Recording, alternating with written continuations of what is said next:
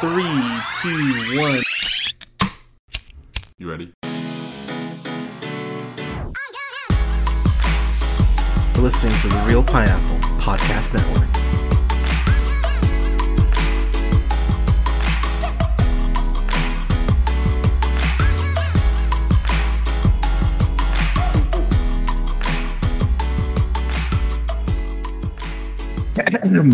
Good evening, ladies, gentlemen, days, and gays. This is the Real Pineapple. This is your humble host, Hunter, here. Hope you're having a great day, night, weekend, whenever you're checking this out. I am very privileged and very honored and very happy to have writer, director, Renaissance woman. Oh, thank you. I'll throw that label on as well.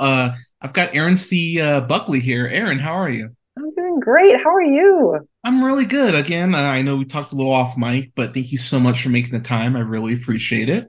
My pleasure. Thank you. Talk to me real quick. I mean, this will only be audio, so I guess it's just for us. But I love the space behind you, like as far as how you have like everything decorated. Oh, thank you. Yeah. I live in like a brownstone in Brooklyn, so there's like a brick wall behind me, and I've got the Obama portraits, and there's this really great artist out of Chicago who did the James Baldwin and the Toni Morrison pieces. Yeah. And then I just have like some shots from some of the projects that I've done from this film and from my web series and from a couple of my plays. So yeah.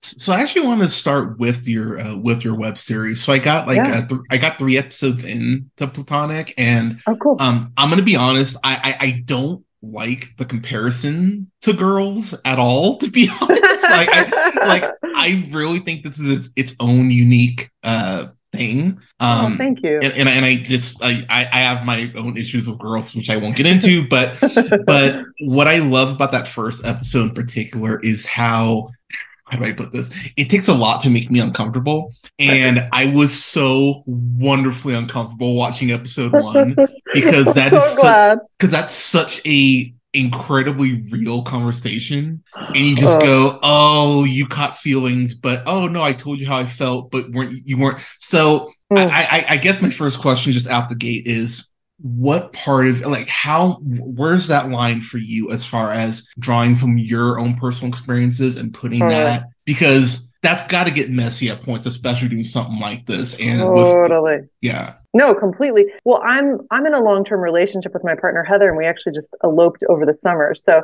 that piece is thank you. That piece is definitely from a period of my life before I met Heather. That is for sure, in terms of the relationship piece of it.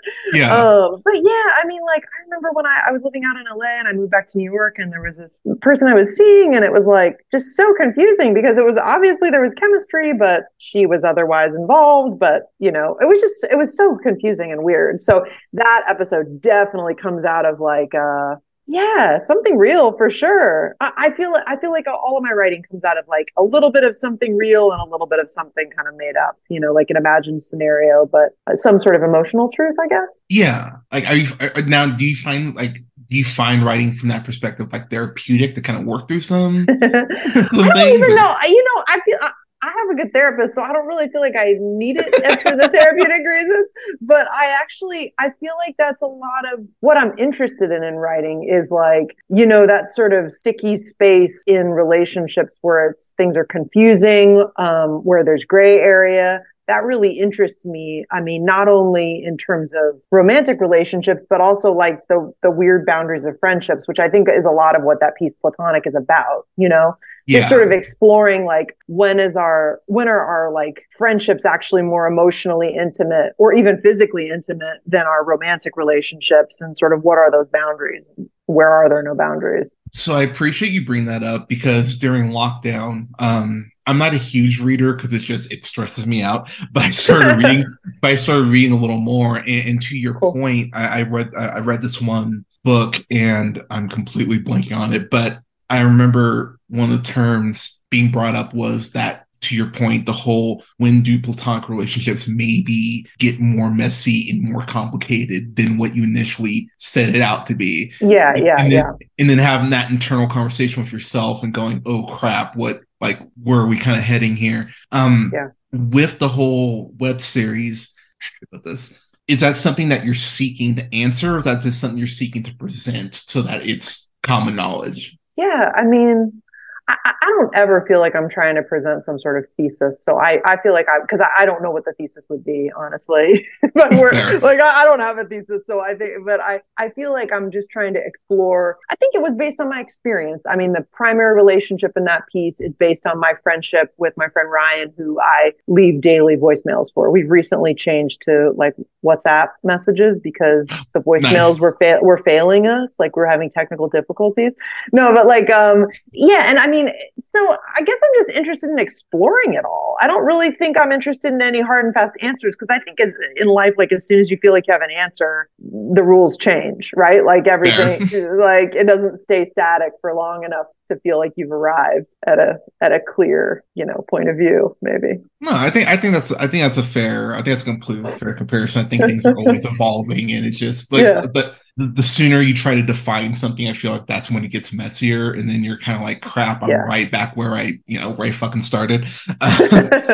So I do want to ask because myself, I grew up in a very musician based, artsy household, and I kind of really just kind of fell into the podcast thing because I would hear so many people do bad podcasts, and I was kind of like, oh, I could do this. I think I could do it. It's fine. So was there a pressure from you? Because I was reading up a little bit on you, but I didn't want to read too much.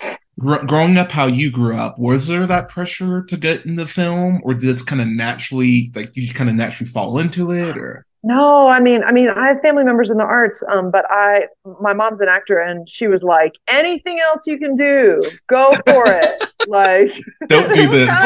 It was kind of the opposite of pressure. I just sort of like was compelled and kind of couldn't stay away. But no, my mom was like, anything else you're interested in pursuing, like, go forth. And I went through the whole like kind of academic thing. Like I feel like I was like trying to avoid as much as I could until finally it was like gave myself over and went to grad school for acting and all that stuff. But yeah, no pressure. Do you remember a point? Like, do you remember the point or a couple points where you went, this is it? Like, I need to be doing this. Yeah, I mean, I feel like there was a moment for me in college where I was actually declared in public policy at Stanford for a while, and then I was like, yeah, I want to be like doing theater. I just remember really clearly there was like one term where I just sort of like pivoted. So I remember that being like a flexion point, and then, applying to grad school and getting called back and then getting in was just like a total game changer for me and sort of the trajectory of my life, I feel like. And then I think once I was out of school and had been like doing little parts on TV shows and like doing voiceovers and developing new plays. And I was like, I had just come back from doing a play overseas, and I was like, I really think I want to be having a more generative role in the making of stuff. And that's when I started writing and directing stuff. I was working daytime, like in a producing job at HBO, or assisting a producer at HBO documentary films. And then I started writing stuff, and I started immediately directing the stuff that I was writing. And I was like, oh yeah, this is what I want to be doing, because it allowed me to work with actors who I'm so inspired by great acting and great actors. And so it allowed me to sort of be in the room working with people who I'd kind of always wanted to be able to do that work with. And sort of co-create with them. I was like, oh, this is where it's at for me. Yeah. So one thing I do gotta get a little controversial here, because for me, I feel like people of color / LGBTQ community, there's very much a Venn diagram with us as far as how we're represented. I have gone off at multiple points about how for every Boys Don't Cry, I'll recommend something like Yes, God, Yes, but I'm a Cheerleader. It's like, hey, there are gay stories that are fun. It doesn't always have to be about, absolutely the struggle, and just have this, which, I know that wins awards, but that's a whole other conversation in itself. As a member of that community, how do you go about presenting stories that are just human? Because what I really love about CC Dances a Go-Go is that it's just a story. Like, it's not about just like the Yeah. I mean, because there's that point where it feels less earnest. It's more about just this is kind of the standard versus people can just be people. And I honestly was watching this and I was so happy that it was just that and it didn't need to Yeah. be. So like, do you feel like where's that line coming from you as far as how you're presenting your stuff and presenting things to the community? Yeah, totally. No, I appreciate that. First of all, I'm just so glad you brought up a cheerleader because that would be my all-time favorite film. Yeah, So and so that when I was shout out to 10, Jamie and Babbitt. yeah, I loved that movie. That's amazing. Yeah, I mean, you saw it when you were 10. I saw it when it came out when I was in high school. So there just goes our age difference. But that's amazing. I love that you watched it when you were 10. Yeah, I'm trying to think about how to answer that. I mean, I guess I just yeah, I actually think you said it really well. Like it's just about like presenting stories and it almost kind of being like background information that the person is like queer or yeah, whatever, right? Like whatever the given circumstances of that person's identity happen to be. I mean, it's important, obviously, because it's definitely a driving factor of this film, right? She goes to a gay bar, she's looking for connection. I do think her being like a gay woman and sort of she does have a degree of isolation, I think, because she's still sort of getting comfortable connecting with other people, I guess. But I guess I'm interested in it more kind of becoming more about the particulars of that character's life, maybe. I don't know. It's a really good question you're asking. At the same time, from like a macro point of view, I am intentionally creating space. I want there to be stories about LGBTQ people and people of color and women and women over a certain age. Like they're all those things yeah. are things that I'm thinking about when I'm creating. So I guess it would be disingenuous to say those aren't on my mind. But then I guess once I'm creating something, I'm just like, all right, let's go with this person's specifics and who is this person. And in a way, like we jump past the specifics of the identity and we're on to just more stuff of how they're living. Yeah, I really love the fact that there's this point where Nikki and I felt man, my heart just broke in the best way for Nikki because that whole internal dialogue of, oh, are they checking me out? Oh, are they not? Oh God, am I Yes. like worthy of this person even looking at me? Like that whole Yes. way that we all, I think, beat ourselves up, especially Totally. in the bar scene, which is its own animal itself. Yeah, totally. Captured her just you captured that perfectly. Oh, thank you. As far as Cece herself though, I Yeah. really love the way that she has this very natural progression as far as going like, yeah, I used to be more attracted to guys, but now like I felt like that was the one. I don't even want to say like force, but I feel like that was very intentional in that moment to just Mm-hmm. but it never came across like it never came across cheesy. It just came across like a very natural, like, oh, like, okay. Like in this Yeah. moment, this is so like was that one of those moments that you kind of just want to put in there to go like, yeah, this is okay? Because I feel like the fluidity in that moment is something is Mm-hmm. just so well stated for like what you're presenting. Yeah. No, totally. Yeah. I mean, I was thinking about this the other day. I feel like her relationship with her sexuality is less fraught, right? So like whatever it is, she used to sort of be into guys and then sort of more clearly identifies as being gay. Now I think she's just not so uncomfortable with herself, I think. And I think that's sort of like the journey that the other character, Nikki, is on in the film is like to gain some level of ease with self, maybe, Yeah. whereas Cece, is so because she's a dancer and just because of who she is, she's so much more in her body and so much more comfortable with who she is from the jump. And I think that like Nikki's progression through the film is to sort of release the inner monologue. I mean, which is sort of technically, I guess, what happens in the film is that she goes from just like talking to camera to like releasing that or over the arc of the film. So yeah, it was important to me that the two characters sort of juxtapose each other in that regard. And we went through various moments in the edit of like, does it make sense to jump to direct address from Cece? Like dramaturgically, does that make sense that we hear from her as well as hearing from Nikki if we're really like taking Nikki's point of view throughout the film? But yeah, it was important to me that we kind of get to hear from her as well, that it was a different space that she was in, that it was defined differently, that she was like out of her wig, that was important to me ultimately that be in the piece as well. Yeah. Two more questions I'll let you get out of here. Yeah. No, that's I great. I love your use of lighting and everything. Like it has this Oh, very thank you. documentary, almost like hazy sort of feel to it, like almost like a very intentional acid trip. Like I loved your use of colors. Like Thank it's you. like it's something that stood out to me in the web series, and then it's also something that I immediately noticed as far as when I saw Cece dancing, just the way you use that.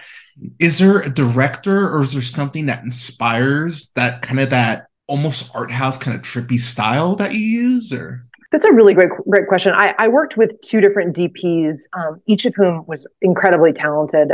This piece I worked with Chance Faulkner on, and then on the web series I worked with Adam Golfer. And their styles are so different, but I'm just completely obsessed with both of them. I think they're so incredibly talented. And then sort of a creative through line for the pieces, I worked with the same editor for both pieces, Summer ah, Spyro. She cut okay, both. Yeah. So that I think you see like the use of music. We're both really obsessed with music, and her cutting style is just so distinctive and terrific.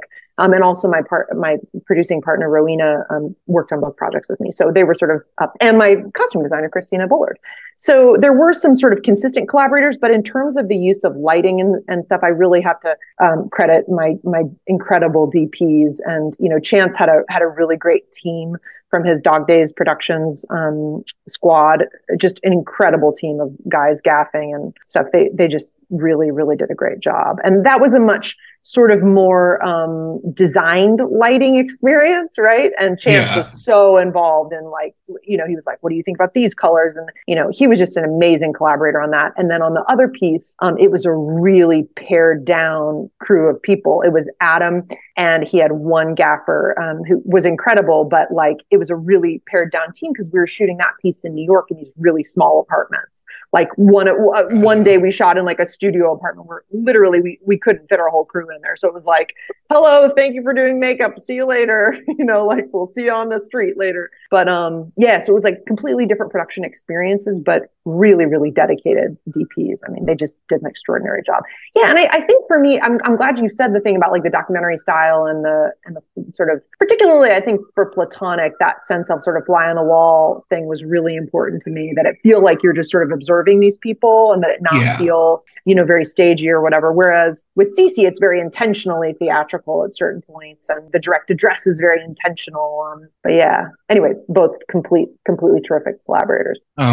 last question I've got for you. I mean, you've got a range of stuff that you've done in your career. As far as what's next, like is there something like top of the bucket your list? You're like, I want to get here. Like as far as Yeah. a project. Yeah, I'm working on a new piece called Starfucker, and it's I'm yeah I'm working on the script right now. It's a feature film, and yeah, that's kind of what's in the works for me right now. And then yeah, I mean, I would love to be directing for TV. It's really hard to jump into that without having done like a feature, but yeah, I mean, that's what I would absolutely love to be doing. Okay. As Yeah. far outside the feature film, like, can we expect any more? Like, can we expect anything in between then that you're working on? Or It's so funny that you asked that because I was just talking to my partner today, and I was like, I think I need to do some sort of like indie, sort of like very like smaller, more manageable project over the next few months. We just had a baby a few months ago, so I'm oh my like gosh, also like a new mom. congratulations! Thank you so much. But like we're in this huge transition period, and my daughter will be like 5 months in a couple weeks. I can't believe it. So I'm also in that sort of like liminal period of like becoming a new parent, Yeah, which has been sort of so immersive and so wonderful. So I feel like over the summer and at the latest in the fall, I just like to shoot like some smaller projects. Now I don't know if that'll take the form of like another web series or a short or something, but to your point, I was just talking to my partner today about like just like planning to shoot something smaller and more doable yeah. before because I really want to shoot a feature next, but I think like in the short term, I want to do some sort of more short form thing. So thanks for asking. No, I like I said, I watched both. Like I watched your stuff, and I was like, man, I'm really just loving the way you direct. So whatever Oh, next thank you project you so have, much. like I will be watching for sure. Oh, Thank thank you, you. Aaron. No, Aaron, thank you so much for making the time. Before we get out of here, can you tell the people where they can find you, where they can watch the film? Absolutely. Absolutely. So my short film is at ccdancesthegogo.com. And you can also find it at youtube.com/at ccdancesthegogo. And my series is at youtube.com/at platonic series. And I'm on Instagram at Erin_C_Buckley. Those are long things to say. I mean, I'm realizing as I'm saying them to you, like those are actually like really long. Probably easier to have said my website for Platonic is just platonicseries.com. That would have been easier. I mean, why didn't I go there first?